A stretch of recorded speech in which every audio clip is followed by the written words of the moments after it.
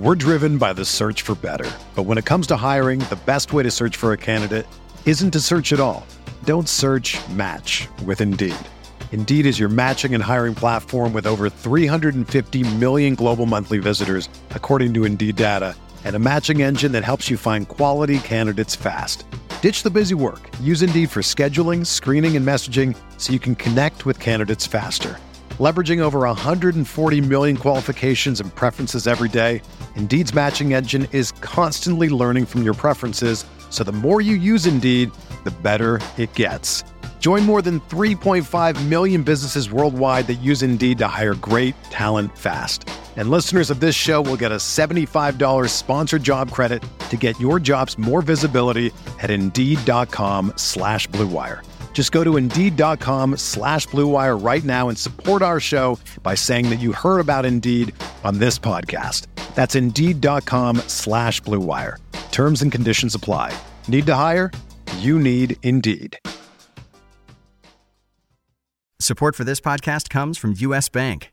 When it's time for a new credit card, the best ones do way more than just buy stuff.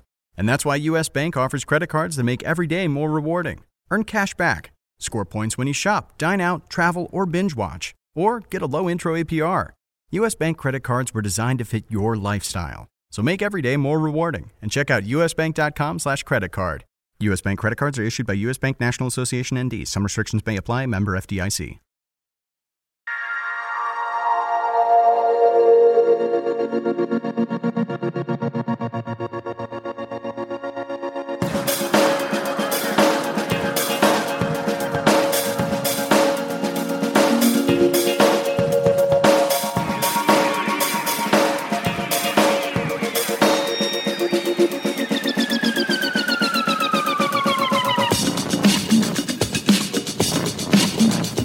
Welcome to RotoWire's DFS MLB Podcast Wednesday edition, folks. Hi there, baseball fans. I'm Paul Bruno, and I'm joined once again by John McKechnie.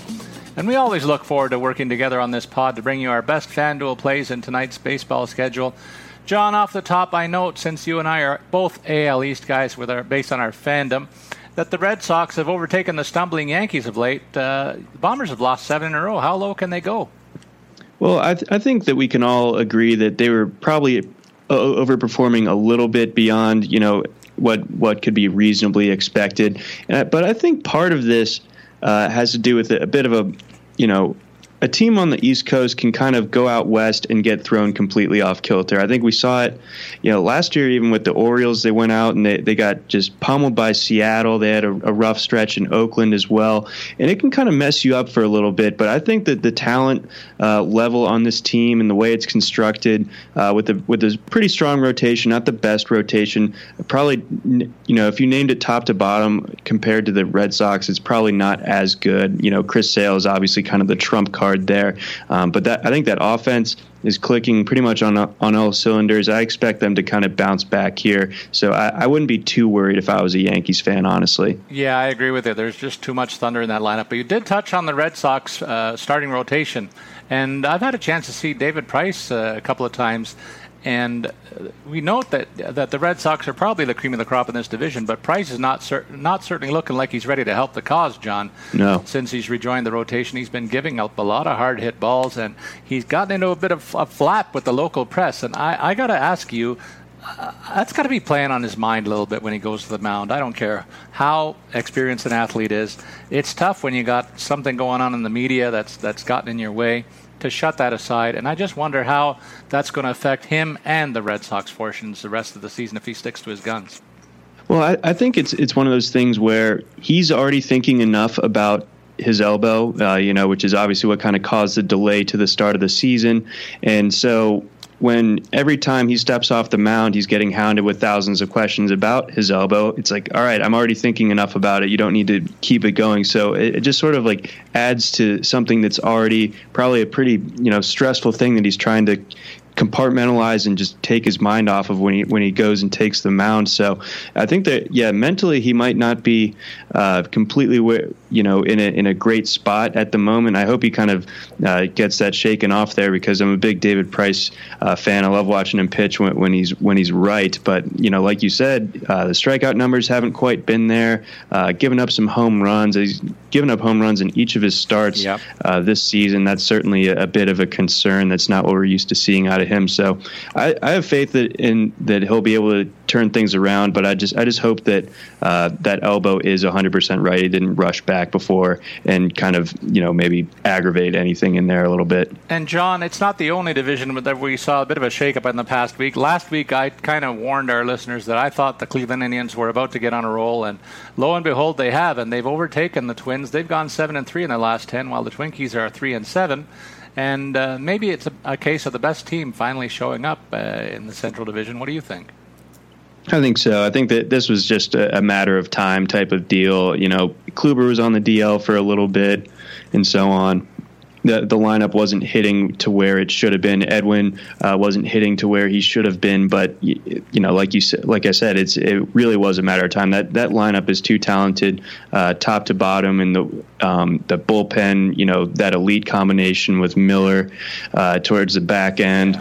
That's just really tough to top. And Francona is just such a great manager to where, outside of the Astros, I think the real debate is who's the second best team in the American League. And I think an argument can certainly be made for the Indians. So I'm not surprised that they've kind of caught up with the Twins, who are sort of almost like the AL version of the Brewers, where they kind of got out to a really hot start and kind of surprised some people for being in the lead of a division where there's kind of a blue blood that's sort of a sleeping giant. And I think the Cubs are starting to make their run with Rizzo moving to the top of the lineup. And I think that the Indians similarly are starting to make their run. And I don't think that once they take over that division, they're going to look back at all. Yeah, you know what? We got about 6 weeks till the trade deadline at the end of July, and I think it's a sprint now until then to see which teams are the pretenders and which ones are the contenders. And you said it best. The cream has risen to the top in a couple of the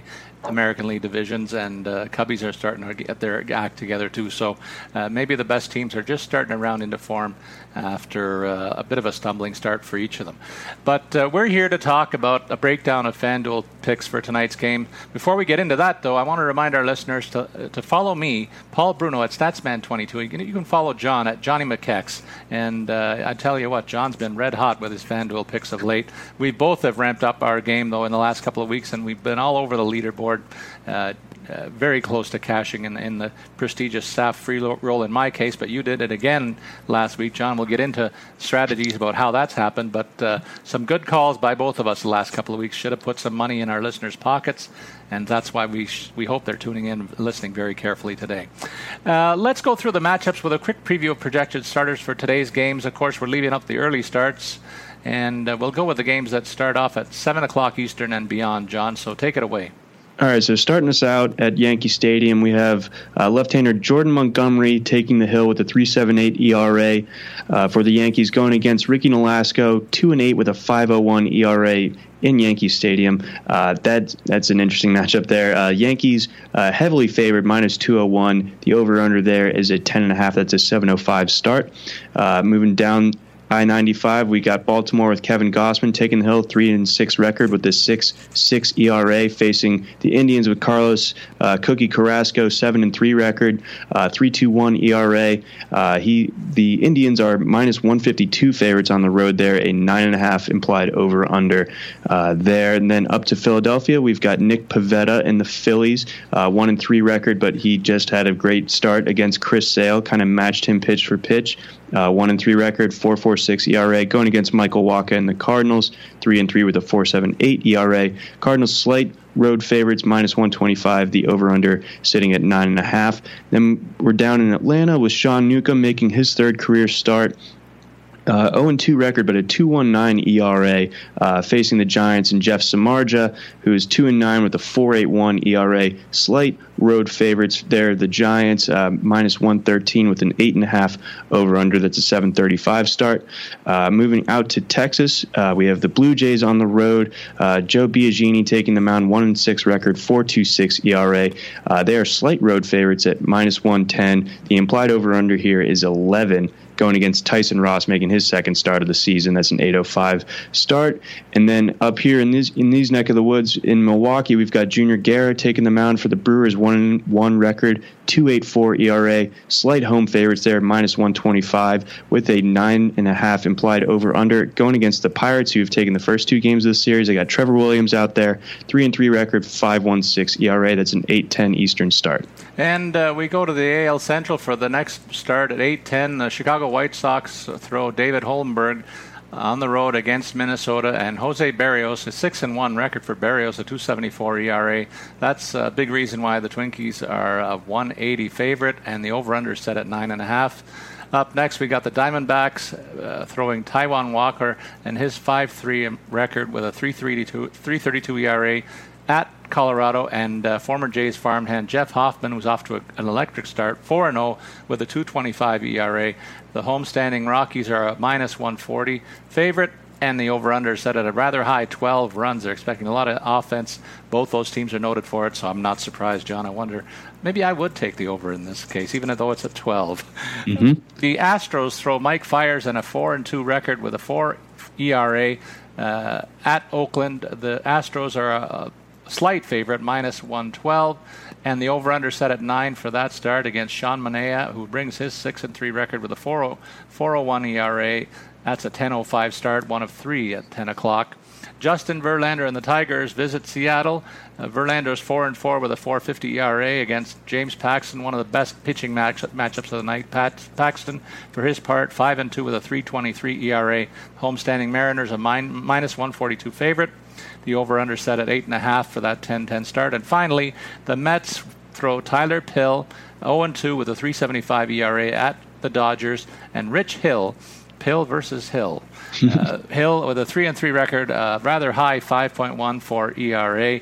The favored Dodgers with the biggest line of the night, a -210 with the over-under set at 9 for that 10-10 start. All right, John, as always, we begin with a look at the starting pitchers as we build our lineups. Let's take a look at the top end of the FanDuel board, where we see a trio of starters: Carrasco, Berrios, and Verlander. Verlander as the top 3 priced hurlers, all over the 9,000 mark. Who do you like of these 3, and why? It comes down to really the top 2 for me, and I know that they're significantly more expensive than Verlander at $9,200. We got Carrasco checking in at $9,800 and Berrios at $9,700. But there are a couple factors that I think give Berrios a slight edge here. I know he doesn't have the track record quite yet as a young pitcher that Carrasco has put together over the last few years, but I think Berrios is facing a weaker lineup. He's at home. This is a White Sox lineup that he's facing that against right-handers tends to struggle a bit, and it's also just not as good of a lineup, or it doesn't perform as well when it's away from guaranteed rate field in Chicago. So I think that helps, whereas Carrasco, I don't think that this is a lethal Orioles lineup by any stretch. I think Carrasco could go out and have another shutdown performance, kind of like what we saw out of Kluber earlier this week, but at the same time, he's a little bit more expensive, and the starting pitcher that's opposing him, Kevin Gausman, I don't think he's as bad as David Holmberg, who's going against the Twins. I think the Twins are going to be able to light up Holmberg, give Berrios the requisite run support he needs, so I give the edge to him. Yeah, you can certainly make a case for each of these 3 guys, looking at their opponent or how much the opposing team is struggling. Look at your Orioles, man. They're giving up runs by the bushelful. Yep. On a consistent basis. They've been giving up at least 5 or 6 runs every game for the last clockwork over the last 2 weeks. Really fun to watch. Yeah, I guess it's got to be. You got to wear your hard hat out there in the outfield. They're getting a lot of line drives, a lot of home runs against, and this is in their bandbox with a team that's getting their offense in gear. I really like Carrasco if you can fit him in at the top end of the board of the 3 guys here, more than the other 2, I'll say, in terms of my leaning. If we go a little bit cheaper, though, John, there's about 4 other guys in the 8,000 plus range that we might make a better case for in terms of fitting into a lineup that gives us some flexibility. What say you about the likes of Samardzija, Paxton, Manaea, and Montgomery? Samardzija is going to be on the road, but this is an Atlanta team that I think is a little bit better than maybe your first glance would suggest, and that park is not a pitcher-friendly park whatsoever. And Samardzija for as good as his control's been this year, he's like not walking anybody, but he gives up a ton of hits, and especially in that environment, I'd be worried about using Samardzija at 8,800. I think that's a bit rich for me. Paxton's a guy that, since he came off the DL, hasn't really been the same, hasn't been able to get deep into a contest. And he's going to be facing a Tigers lineup that I think is pretty tough.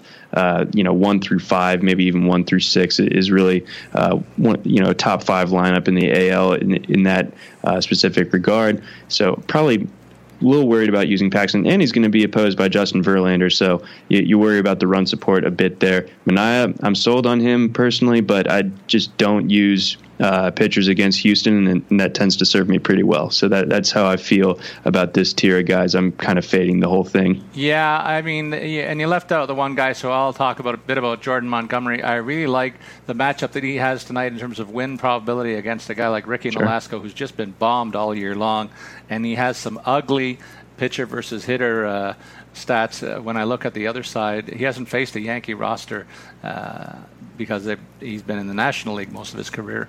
But tonight he gets that shot. But still, there's 3 or 4 guys that have a real good history against him.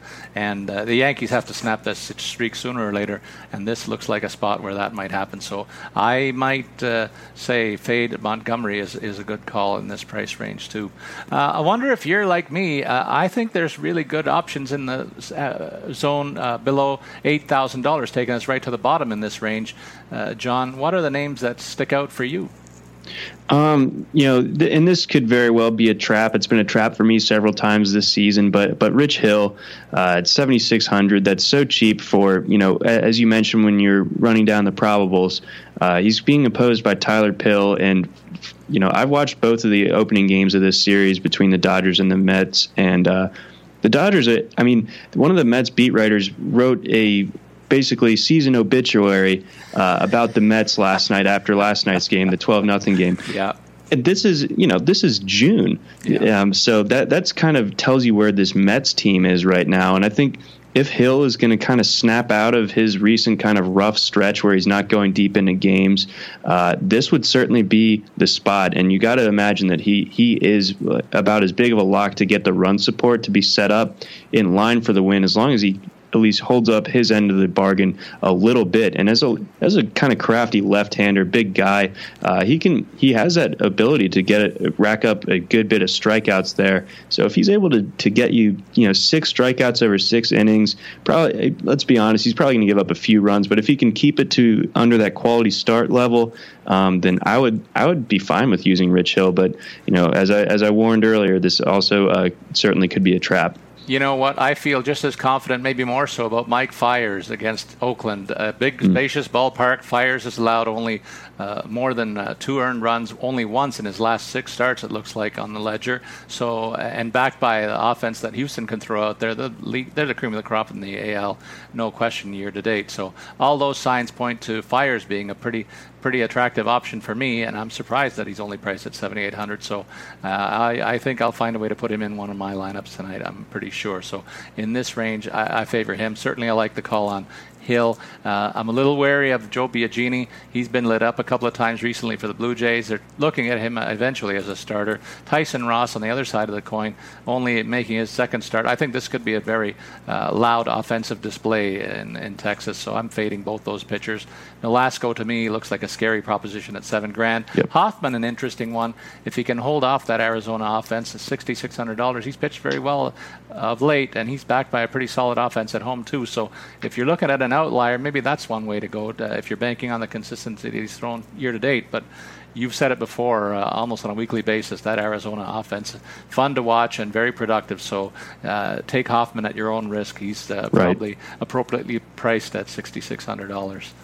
And to your point about Ross, and then we can move on to catchers. But his first start out, he had. I was talking to Derek Van Repper this morning. He had a pretty long rehab process to get back onto the hill, and he was still topping at 90. which is 2 to 3 ticks below what Ross's career norms are. So I think there's some legitimate reason for concern that, he's still working his way back. It's still taking him a while to get back to that form that we got used to about two or three seasons ago. So that's just all the more reason to leave Ross alone as your pitcher and maybe load up on some Blue Jays. Exactly. There's a stack possibility there on both sides of the ball today at that game for me. Yep. John, before we get into the rest of the positions, we want to give a nod to our friends at FanDuel, reminding all our listeners that we're having a heck of a lot of fun playing FanDuel every day at RotoWire, and I hope that you and your friends are doing the same out there, fans. There's fantasy baseball for everyday fans when you play FanDuel. New contests start up every single day. There's no busted seasons. Just pick a contest, choose your team, and compete against one another. And new this year, there are contests for every day, like we said. New this year, though, there's other features that I want to draw your attention to. There's late swap contests. You can edit your players right up to the start time of their individual games. No more worrying about a late lineup scratch or even a sudden storm. There's non-late swap contests that are still available, and there's an updated scoring which gives your starters a bit of a bump, and if they can manage quality starts, you get 4 additional points to your tally. Friends modes are also available where you can create leagues for your friends. We certainly have one at RotoWire, and I'm creeping up the rankings finally after getting off to such a slow start, but you're on fire, John. You must be right at the top of the board. I got to take a look at that one. I'm close. I'm close to the top 10 here out of like 50 or 60 people. Exactly. So on our way. Exactly. Choose the days of the week that you want to play each week. Contests will be created automatically. Plus, there's a leaderboard that'll keep track of how you're all stacking up against one another. And John, I've told our listeners off the top, you're on fire. You made you made it into the cash again last week. I've been on the fringe the last 2 weeks. I'm ready to bust out, I think, and I've got a good lineup again today, so I'm looking forward to that. But boy, you got the magic touch this year. I mean, it's just one of those things where, especially in a smaller contest, especially one where you know who you're going against, there's a bit of a game theory element where you know that a certain group of people are going to be like last week, everyone was on Pineda, and I think that was probably true for a lot of the tournaments, just even beyond the RotoWire staff free roll. So a lot of the times that there is sort of that second tier pitcher that can jump out to you, and that it's easy to fall into that trap, especially if they end up melting down. So you got to be very careful when you're going away from that top tier pitcher and moving down the board a little bit, that you know what you're doing outside of that. And Pineda, his road splits, I think, suggested that he wasn't going to do very well last week, so I avoided him as opposed to like the other 50% of the pool that went for him. I went completely off the rails and went with Martez from Houston, and for like 5,500, and he gave me exactly what I wanted, which was like a Brad Peacock start, and exactly. That's pretty much what he did. So make sure that you nail the pitcher first and foremost. I think anything beyond that, if your pitcher doesn't do well, then your odds of as opposed to like if you have Bryce Harper and he goes 0 for 5, you can still cash. But if you have a bad pitcher, that's pretty much the end of your lineup. Yeah, it's pretty much lights out. So bad thing to get a pitcher that loses in the 7 o'clock games. Man, oh man, I haven't stayed up late too many times after that. So we remind our listeners, have all the fantasy that baseball has to offer at FanDuel. You can be sports rich. Sign up today. Go to FanDuel.com/RW. There's a special offer too, John, for new users. Deposit today and you'll get a free 6-month RotoWire subscription plus 5 free entries. That's up to $50 in value to try a variety of sports on FanDuel. That's FanDuel.com/RW. All right, partner, let's get into our position-by-position picks, starting with the catchers, where we see 3 guys priced above Buster Posey at $3,500. I don't think I've ever seen that since Buster's been in the league, so it's worth a note. And who do you like, all that said, of this 4-pack? I'll remind listeners, too, that Mike Zunino's, who's on this list, wasn't that highly priced last week. I picked him, and he came up large for me, so I'm going to stick with him in this 4-pack this week. Yeah, Mike Z's been doing great. I would guess that Posey or Sanchez probably have to be your guys here. Iannetta gets the Coors Field bump, but he's going against a guy in Hoffman who's been pretty good as far as a Colorado starter is concerned.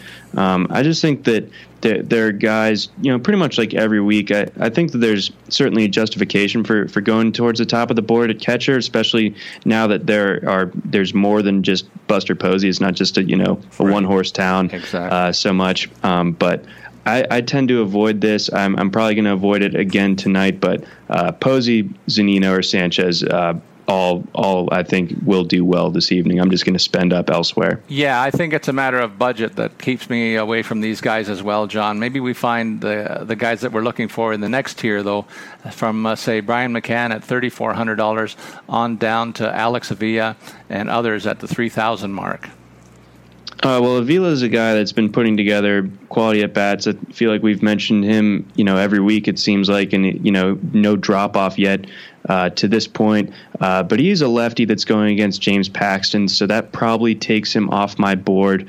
I think Castro might be worth consideration, although he's facing a lefty as well. So there are a couple little traps here in this tier with I tend to avoid lefty matchups like the plague when I'm picking my hitters. So these guys, or even Tony Walters is a guy who, he gets a righty-lefty split and he's at home. But I don't think that he particularly has the upside that some of these other guys do. But these other upside guys don't have the platoon advantage. So this is a strange tier for me to navigate. Is there another guy in here that you think stands out? Yeah, there's one, John, and that's Tyler Flowers. For me, he's been putting up a career year, hitting over 300. He's got the soft matchup against a very hittable Jeff Samardzija, who's had he's been rocked regularly all season long. And I mean, I've gotten to watch Atlanta a few times this year, and I'm surprised their record is as poor as it is, because whenever I seem to watch them, their offense really takes off and puts up big numbers. And so Tyler Flowers has been a part of that more often than not. So I'll just go with a guy who has looked good when I've been watching him. So maybe I'll make sure I tune him in and see if he helps me cash tonight finally. We go down to the sub 3,000 mark to see if there's any other value plays that might make sense. This is a position, John, where we recommend usually if you're going to punt one, catcher spot's probably one place where you can look, because down here in the sub 3,000 mark, there's some guys that hit for average and or hit for power. Yasmani Grandal, Wellington Castillo, Kurt Suzuki, names that have come through more often than not all season long. Nick Hundley, when he's used by San Francisco, has been effective, and he gets an interesting matchup in Atlanta on the other side of it. Are these names intriguing to you, or anybody else in the sub 3,000 attracting your attention tonight? Yeah, I think the catcher discussion kind of begins and ends with Grandal tonight. I'm going to be loading up on Dodgers throughout the show. I think it makes a lot of sense. You're not really pulling the wool over anyone's eyes by using the Dodgers against Tyler Pill, given not only the way that the Dodgers have been hitting, but also who they're going to be facing tonight. So I think Grandal at 2,800. Really, your only aversion to him is just a really high ownership percentage, like a frustratingly high one in both cash and probably tournaments as well. But I don't care. When he gets to face a righty as a left-handed batter, that's where his power comes from. So I'm all over Grandal at 2,800 today. John, we'll shift our attention to one of the positions where, again, I think you have to get it right. If you have a successful night, it's probably because you picked the right pitcher and you got a good power guy going for you. There's 5 primo options in terms of the 4,000 plus range at first base. Paul Goldschmidt, this guy is all world again this year. $5,300 makes him the most expensive position player on the board. If you go with him, you're going to have to go cheap elsewhere, but you can certainly make a case with the way the guy's been hitting. And I made the case last week that watch out for Double E. Edwin Encarnacion looked to me like he was getting ready to go on a tear. He's done so in the past week, and tonight he gets another favorable matchup. So of this group, I think if you're going to fade Goldschmidt just to have a chance to balance your lineup elsewhere, for me, Edwin Encarnacion is the must-play guy in this group, but you may have a different choice. Yeah, but Double E right now is just unreal. He's back to his Toronto form. His home run last night, I think, might still be going. So I think 4,000, he makes plenty of sense. I definitely can't blame you for using him, but I'm all about Bellinger mania. The guy is just unbelievable. He's almost caught Aaron Judge in home runs despite playing in almost a month's less worth of games there. So Bellinger, the power is just so real. The swing is good, and he's going against Pill. I'm using Dodgers, and if I'm stacking Dodgers, I'm not going to not use Bellinger. So I'm going to ride this thing out. I don't care if if tonight is the night that his home run streak breaks. I still think that he has enough of a floor there going with this matchup and the lineup that's behind him to push him across if he just gets on base. And I think he will. So 4,300, it's expensive, but it's rightfully so. I say go for it. Well, you can't go wrong with the way he's been hitting lights out, setting a record actually for fastest guy to get 21 home runs to start his career. That's a remarkable start to what we hope is a great career for the young man. It looks like the Dodgers, they find these guys every year. That's unbelievable. Great scouting system. I don't know. I'm envious.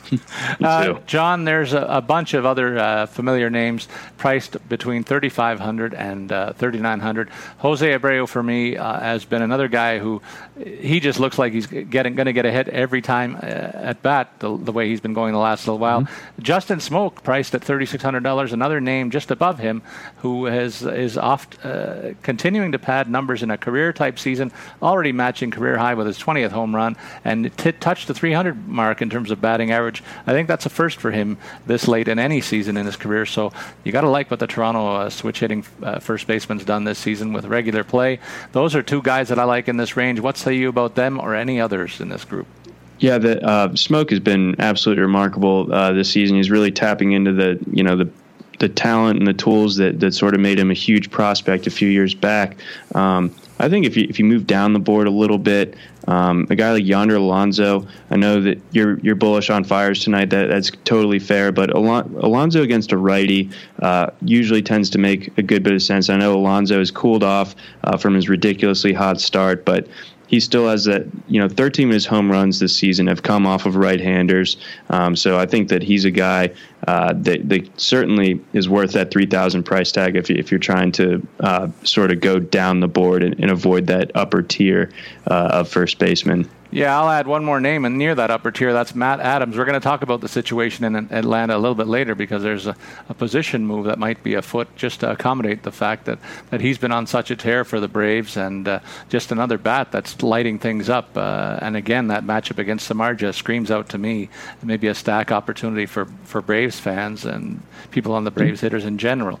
So there's really good value beyond the top four in this position is what we're saying. What about if you go to the bargain basement here, though, John? I mean, there's really not much of a need to do so, but I'll throw out the name of Matt Davidson, who is on fire for the White Sox and might be a real contrarian play at $2,700 just because of what he's done lately. And I think sometimes you got to lean on that hot stick and see if he can continue to extend his ways one more day and really be an outlier, put you in a position of being an outlier to collect, just like you said off the top in your strategy. If you can do something that other players aren't and collect big, it's a real advantage to you. So Davidson might be that play at first base. Anybody else in this grouping for you? I think he's the one that definitely stands out at under 3,000 as far as your first basemen are concerned. I mean, I watched him terrorize the Orioles all 4 games last week, including a grand slam. Then he hit one on Saturday as well. So he's been rocking and rolling. So at 2,700, definitely not going to have a particularly high ownership tonight. But I do like the pop upside there that you could, and like you said, very low ownership potential there. So I like that one a lot. Great. I love getting your seal of approval, man. It's getting me closer and closer. At second base, we go to a position that it's kind of second to me in terms of fade possibility just because of the quality of that we find elsewhere. But 4 guys stand above the field at 3,600 and more. I'm surprised Ruggie Odor is one of them, to be honest with you, because he's just not had the year that we expected from him. Brandon Drury jumped into this mix after being a low-owned and low-priced much of the season, but people are starting to notice now that he's a regular contributor to Arizona's success, and he's up there. DJ LeMahieu, and then at the top, Jose Altuve. Make the case for one of them if you can. It's kind of tough. I would say of this 4, Drury, it's just mostly the Coors Field bump that's putting him into this echelon. LeMahieu, where he hits in that lineup, he hits second. When Charlie Blackmon gets on base more often than not, it seems like, and then he's got Arenado, Reynolds, Cargo, Desmond behind him. I mean, that's just unbelievable. And I know that Altuve and the Astros lineup is ridiculous in its own right too. But Rockies lineup in Coors Field, if you need to get expensive with your second baseman, if you got some money burning a hole in your pocket, LeMahieu would be my guy. Well, I'm going to say Altuve is my guy. He's getting the favorable matchup against a lefty tonight to boot. Very spacious park. He goes from foul line to foul line, and he can run as well. So stolen base is a possibility in the mix. I think he's a very attractive option. So this might be a case where if you can fit him in, you go to the top of the board. I like the call on LeMahieu as well over the other two guys, Drury and Odor. What about if we drop down from 3,500 down to 3,100, John? There's a whole mitt full of guys in this group. Some guys that are starting to round into form, like Jason Kipnis. Sterling Castro has been great for the Yankees. We talk about him more often than not.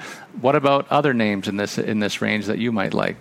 Dozier against a lefty, I think, really stands out to me. I can't believe that he's only 3,500. So that sort of really stands out to me as far as this grouping second baseman is concerned. And then classic guy that you and I always like to talk about, Robbie Cano, 3,200. I think that he, the idea of Brandon Drury being 400 more expensive than him, even when Drury gets the Coors bump, like I still feel like that just seems insulting almost. So, but yeah, Cano 3,200. He stands out as maybe the best value period over this. Although there are some other lower price guys that I think are certainly worth consideration as well. Well, take us into that group, John. The sub 3,000 mark. I agree with you completely on the Cano call. In fact, he'll probably be in several of my lineups and maybe the staff free roll for sure.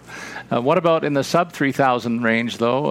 Any names? There's a bunch of guys with injury notes there too. Devin Travis, guy with a knee problem, Cesar Hernandez with an oblique, Jonathan Villar with a back injury. So be very careful about who you're picking. Make sure you get a healthy guy into that lineup. Sure. And go ahead.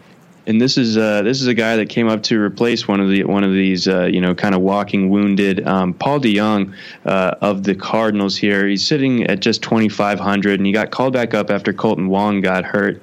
But he was pretty successful in his first stint. He's been really good since he came back up. He's 350, 381, 700 slash line. I know it's not a ton of games to lean on if you're a big sample size guy, but when you're down in the 2,500 range, do you want a guy with a track record of being not very good, or do you want a guy that's shown some upside in a smaller sample size? And I think I give the lean to DeJong in that case, and he's going out to Philadelphia against Nick Pivetta, who I do like, but I think DeJong, he's done so much in such a short time frame, and he's not really getting talked about. So just 2,500, I think that gives a lot of cap relief, especially if you go for one of those pitchers that are over 9,000. I think that's a really great way to save today. Yeah, and another couple of guys that you might look at in this range are Howie Kendrick at 2,800, Ryan Goings of the Jays at 2,300. Look at Goings. He's got plus 20 RBIs in limited play in terms of the offensive opportunities he gets because he's been platooned. But now with the injury to Travis, he's getting more playing time, and he's been hitting with a little more pop than I expected. And he gets Tyson Ross. You mentioned that it's only his second start this year against in Texas, where I think the ball's going to fly today. So those are two other games in this range that might be worth a look in the sub 3,000. You might be able to find a couple of outliers that are productive enough to make sense and give you flexibility elsewhere. And really, that's what it's about for me today, looking for that combination. Over at the hot corner, third base, where you see a season high, I think, 6 guys priced at 4,000 plus. John, who do you love here, to quote George Thorogood of the Destroyers? Oh man, this is an awesome group of third basemen today, and we getting Lamb and Arenado at Coors. I mean, I'm going to do everything I can to watch that game this evening. The game last night was great. Greinke held Colorado to I think only 2 or so runs, but then Arenado kind of was the hero with a RBI triple that put them ahead. Both of these guys both have awesome matchups. Neither of them are facing the opposing team's ace. they're really the only thing holding you back from using either of these guys is price. That, you really have to be smart about where you're spending the rest of your money in order to fit a guy like Arenado or Lamb. But to me, they really stand out. If you want to go a little bit cheaper within this same tier, Sano against a lefty would absolutely be my call, because he gets, Holmberg, a guy that tops out at, I think, like 88. So that just seems like batting practice for Sano. Yeah, I'm going to add the name of Jose Ramirez in here. He's going to get the platoon advantage as a switch hitter against Gausman, and that Cleveland lineup, I think they're going to load up and really bury your Royals against. Probably. It's a possibility. I'm going to go out on a limb and say it's a possibility, John. The way hey, that's not even going out on a limb anymore, man. It's to be expected. And then for the Jays, of course, Josh Donaldson, he's batting at the top of the order and gets a chance to fatten up his stats. He's been on fire since he came back into the lineup on a regular basis, and I think if the Jays are going to go anywhere, he's got to continue to deliver the goods, and he has ample opportunity to do it here today. But John, at the opposite side of the field, at the top of this next range, I see Adrian Beltre. He's one of my favorites, and he's moving up the career ladder. He's within 40 hits now of the 3,000 campaign total, and it looks like he's going to be in some highlights later in the season if he can stay healthy. But he launched another one last night, and I think he's got ample opportunity to do it again today. I might be on him in this next range of the hitters at above 3,000 and below 4,000. What say you about him or any others in this group? I'm glad that he's starting to come around. I was worried with how long he was out with the calf earlier this season. I was kind of worried that we were going to be losing a season of Adrian Beltre, and late in his career when he probably doesn't have too many more left. So this has been really good to see. And I think you mentioned earlier that Biagini plus the ballpark factors here could help Beltre's cause. 3,500. I'm actually pretty optimistic that Machado might actually be turning things around a little bit. Right. The way he hit last night, he had 2 home runs that show up in the box score, but he had another one go off the top of the right field scoreboard. It came back, so that only was a double, but he still basically made home run contact 3 times last night. It really seems like the wrist injury is behind him. He draws a pretty tough matchup against Carrasco, so my actual third base pick here would be Travis Shaw at 3,500 because Trevor Williams, I think he's going to get absolutely lit up in Miller Park. So I love Machado and Beltre tonight, but Shaw has the best matchup and price combination here for me. I absolutely love that call on Shaw. I was going to go off on him if he didn't say anything. So good call for you.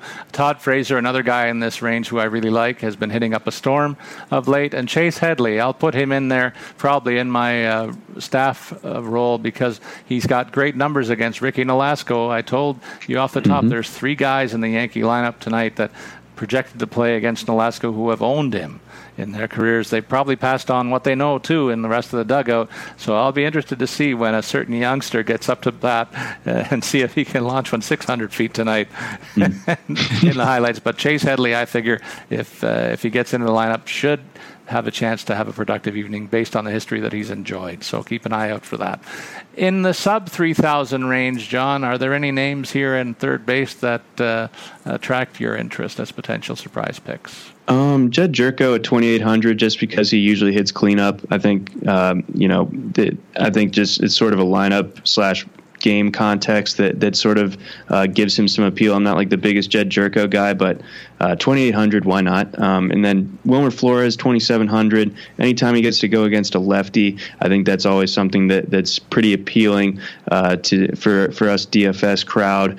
And then moving down, the one Dodger I don't like today is probably Logan Forsythe. And I know it's Tyler Pill, so it's not his usual right-hander that he's facing because he's hitting like under 150 against righties this season. So I think actually moving back to second base, Chase Utley might be leading off because they're going against a righty. Right. So keep an eye out for that. But even if Forsythe is in, I wouldn't use him. Yeah, and I'll give a nod to former Blue Jay Yunel Escobar in New York. He loves to go to the Bronx and has had great success against the Yankees in his career. And he's been hitting well of late, gets a favorable matchup in this one against lefty Jordan Montgomery. He's mashed lefties throughout his career. So I like the fact that Yunel Escobar brings a hot stick into the play, into a favored ballpark of his against Southpaw. All these factors add up to pretty good possibilities for $2,700. So if you can take a flyer here, that might be where I would recommend. Over to the shortstop position we go, John, and at the top of the list, again, familiar name, Carlos Correa, all-world shortstop for my money. $4,100 stands alone there, but right behind him there's three other viable options in the $3,700 plus range. Corey Seager, Trevor Story, and Chris Owings rounding out the quartet. Who of these four would make it if you could afford to fit them in? Just like the catcher conversation in Grandal, this begins and ends with Seager for me. He's coming off a 3 home run night, so I think a lot of people are going to be chasing those points. But I think, and I think it's a lot of the time it's a good idea to move off of a guy after he gets hit, after he puts up a huge game. I think a lot of the time the next night he's unable to follow it up. But this is Tyler Pill we're talking about, so I don't need to beat the dead horse again with the Mets. I just think that Seager, $3,700, when he's, potentially a $4,000 player, that's just too good for me to pass up. Well, I'm looking at Trevor Story, what he's done in the past week. He's got four multi-hit games. Finally, he's hitting like he did in long stretches during his rookie season. And you mentioned that I think we could see a lot of offense in this game too. So if you're on the Rockies tonight, he's probably part of your stack and well suited given the quality of that lineup and the matchup that is in the offing this evening. So he's probably where I'm going to go in this top four. If we don't go to the top four here, though, the next group above 3,000 from 3,400 down to 3,100 features again the shocking numbers by Didi Gregorius. I talk about this guy every week, and every week he produces. So I'm going to talk about him again, and I'm going to be on him again, John, in this matchup against Nolasco. I mentioned part of the Yankee stack. Didi Gregorius is definitely going to be central to that at $3,300. I'm not even paying up for this guy the way he's producing. I'm surprised he's priced that low. Yeah, I'm completely on board with that one. Didi, is pretty much a good play every night, and then you get Nolasco and at home, and that just screams like an excellent play. And then I guess moving down the board a little bit, just $100 less is Francisco Lindor, and he's a guy that we got accustomed to seeing closer to the Correa stratosphere as far as FanDuel is concerned earlier this season. So this feels like a steal for him.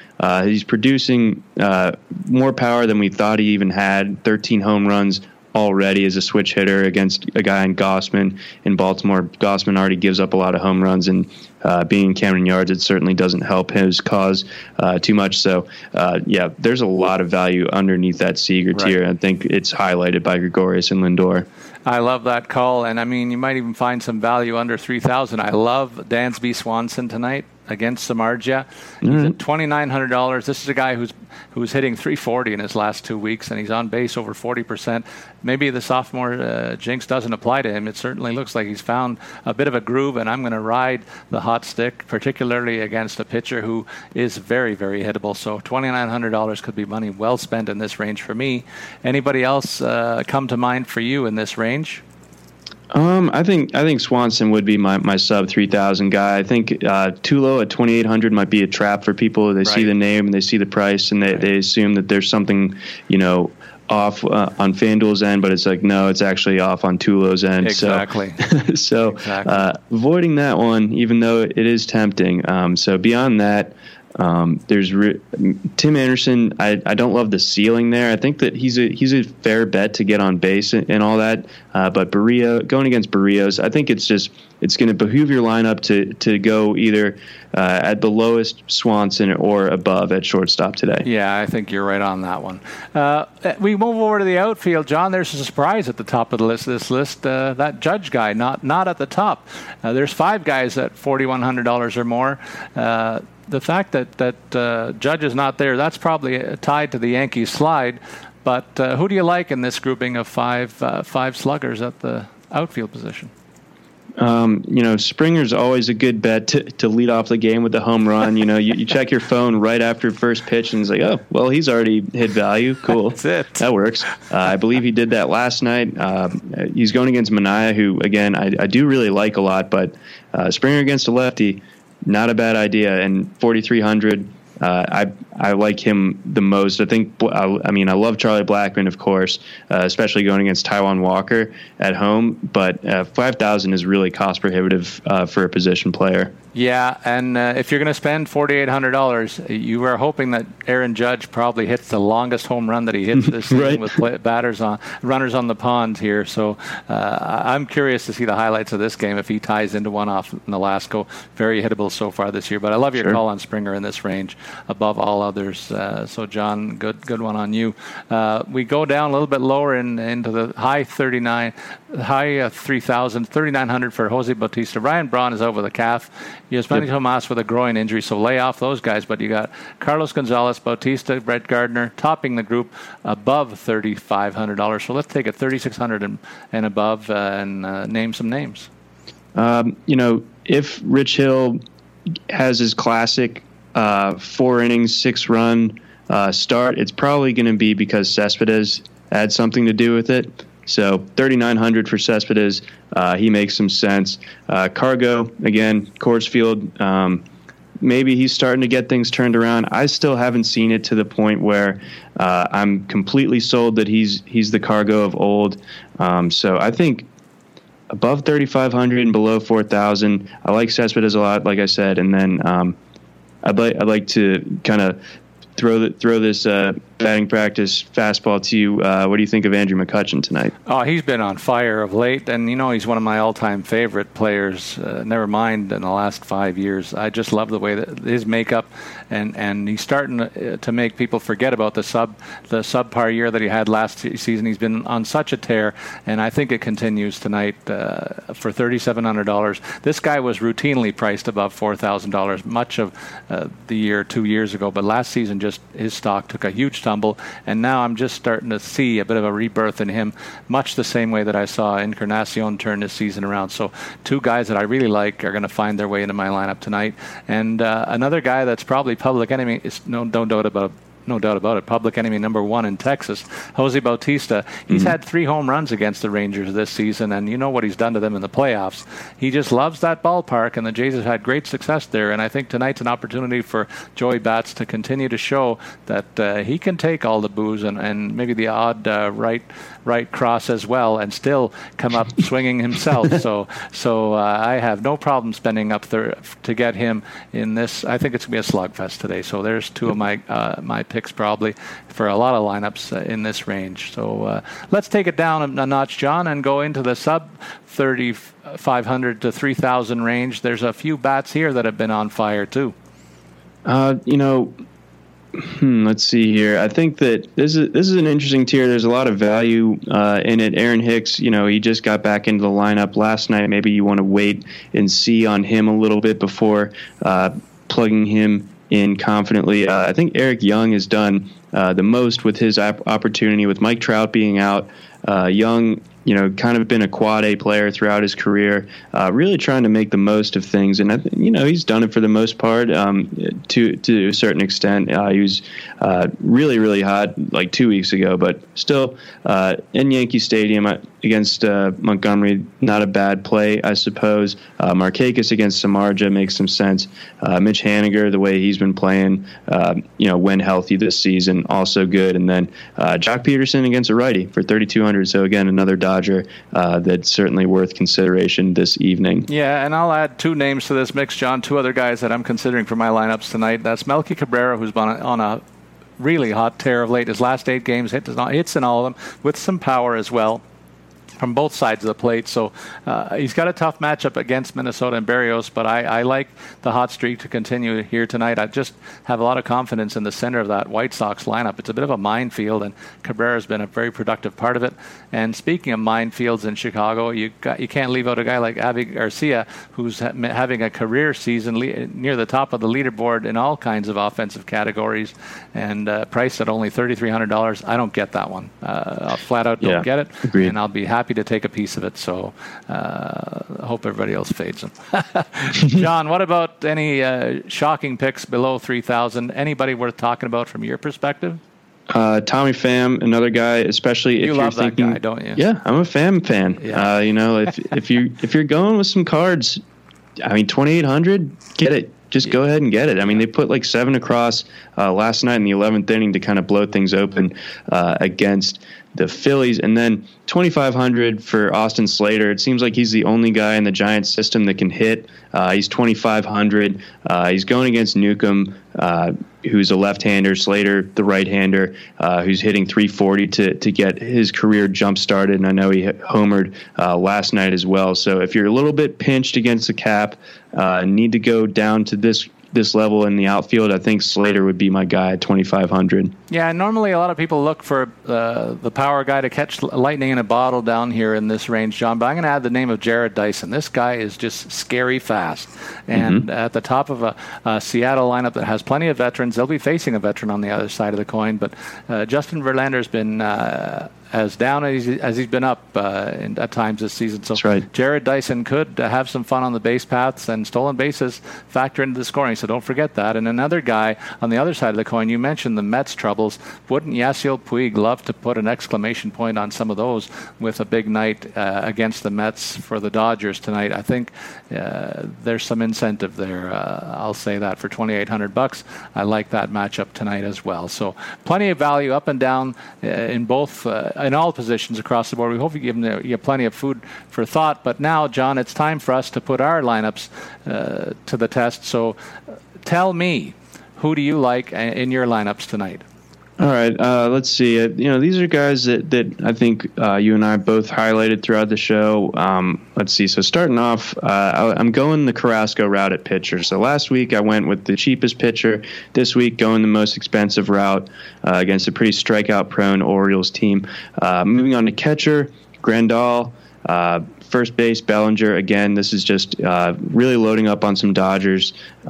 This is not something that's going to separate you from the pack in GPPs, but I think it is going to get you points. So I feel good about this from a cash perspective.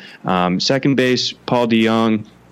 I'm just sold on him overall, and I think that the team context and the matchup out in Philadelphia, you got to watch out for the weather, I believe, or at least FanDuel's telling us that there might be some weather out in Philly, so watch out for that. But if he's in, go for it. Third base, Travis Shaw. Love the matchup, love the ballpark, love the recent production. Corey Seager at 3,700 is my shortstop du jour. Of course, after last night's game and just where he hits in that lineup. As far as my outfield is concerned, I do have Christian Slater and Tommy Pham, but you brought up Yasiel Puig, and I think that he would make it my fourth Dodger, which is the most eligible you can have from one team. So it was going to be Denard Span, pairing him with Slater, but I think I'm going to move off of Span and go with Puig as my third outfielder. And I want a piece of the pie if you do cash again. Okay, man, absolutely. John, my lineup, I'm going to counter with guys that I talked about up and down the lineups, and that's Mike Fiers for Houston. I just think it's too hard to pass up on a guy, rather, who's backed by the best offense in the American League and in that spacious park. I think he's going to have the benefit defensively of some extra outs, let's say. So a pitcher-friendly park for a guy who is backed by a pretty good offense. It all adds up to good value for me at $7,800. At the catcher position, Tyler Flowers for in the Giants versus Atlanta game for $3,100. I like that a lot. Like Edwin Encarnacion, I told you guys he was going to get hot and on a roll, and he's one of my favorites in the majors as well. $4,000. I think that'll be money well spent in the bandbox in Baltimore tonight. Robinson Cano of Seattle gets Verlander tonight, and he gets him hard, I think, for $3,200. That'll be money well spent as well. Chase Headley, part of a bit of a stack against Ricky Nolasco tonight, along with Didi Gregorius. That's my left side of the infield. $3,000 and $3,300 respectively. Then in my outfield, three bats that are going bonkers of late. And McCutchen at $3,700. Melky Cabrera at $3,400. And Avisail Garcia, the overlooked guy, at $3,300. Can't believe that price tag, John. Let's see what the lineup optimizer has in store for us tonight. The optimizer, as per usual, it likes Rich Hill more than everyone else, but maybe tonight this is the night it pays off. Again, the lefty against a pretty depleted Mets lineup for just $7,600. Again, I might fall into the trap with one of my lineups and go the Rich Hill route. Let's see. Moving down, catcher, you're getting Buster Posey against a lefty for just $3,500. I really like that call. Eric Thames going against Trevor Williams. That hitting the top third of that lineup. His power seems to have come back as his legs have gotten healthy. $3,500 at first base. Brian Dozier, $3,500 as your second baseman. Nick Castellanos, one of the StatCast guys from earlier in the season, one of the better hard hit rate type guys. It seems to be putting it together. $2,700 going against James Paxton. It also likes Corey Seager at $3,700 against Pill. And then the outfield combination of George Springer, Justin Upton, and Robbie Grossman. So a couple of guys in the upper part of that Minnesota lineup loading up a little bit against Holmberg, and then using Hill and some premium bats elsewhere is sort of how this optimizer views the winning lineup for today. And John, we're seeing a few teams make some interesting lineup moves of their own. None as intriguing, though, as Rizzo and Bryant at the top of the Cubs order. We've seen Donaldson batting second in Toronto since he's rejoined the Jays lineup in good health. What do you think about these moves with some bats that we're used to seeing in the 3 and 4 spots? We're seeing them a lot higher. Yeah, I think I'm not sure if the batting your best hitter at the 1 spot is something that's gonna catch on across all of baseball. But the Cubs really needed something to get themselves going, because that lineup is too talented to be struggling the way that it was. So plugging Rizzo up there.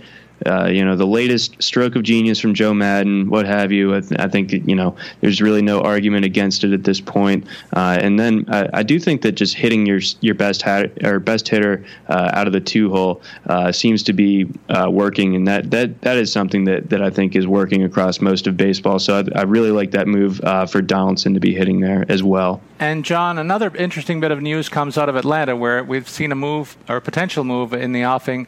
We'll watch out for it. Does Freddie Freeman move over to the opposite side of the infield at third base to make room for Matt Adams, who's been red hot in his absence? Right. That's a complex situation there, because it's really tough to take Adams out and then I feel like the Braves have a pretty set outfield on a day-to-day basis, so you can't toss him out in left or anything like he occasionally would out in St. Louis earlier this season.